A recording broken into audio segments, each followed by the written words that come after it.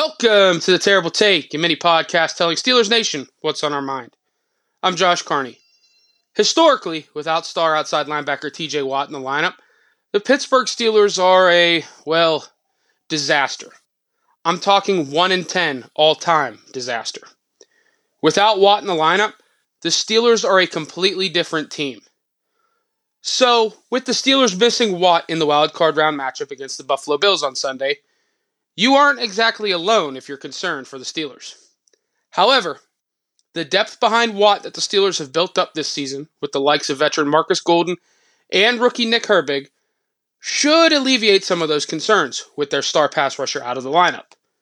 It's not like in years past when the Steelers were asking guys like Malik Reed, Derek Tuska, Ola Adeni, and even Cassius Marsh to handle extended snaps and give the Steelers solid reps off the edge.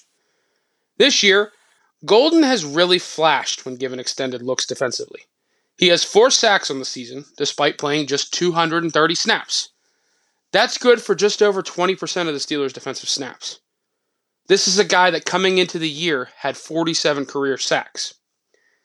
Then there's also rookie Nick Herbig, who has emerged as an impressive pass rusher, showcasing some high-end pass rush skills. On the year, he has 3 sacks and 2 forced fumbles in just 191 defensive snaps. He's done all that in just under 17% of the snaps the Steelers have played defensively. That's quite impressive. The production was there this season for Golden and Herbig when given the opportunity. Though they can't replace Watt in his production, they can absolutely hold down the position for at least a week. That has to be a bit comforting for the Steelers. Granted, there is no replacing Watt. You just can't do it. But the Steelers have the depth behind him to feel as good as possible about the situation without him in the lineup. That's a big change from previous seasons. GM Omar Khan and assistant GM Andy Weidel deserve serious kudos for the depth that they've built. Now, it'll be put to the test in the playoffs. Be sure to follow us at SteelersDepot.com and check out episodes of The Terrible Take every day at 5 p.m. Eastern Time.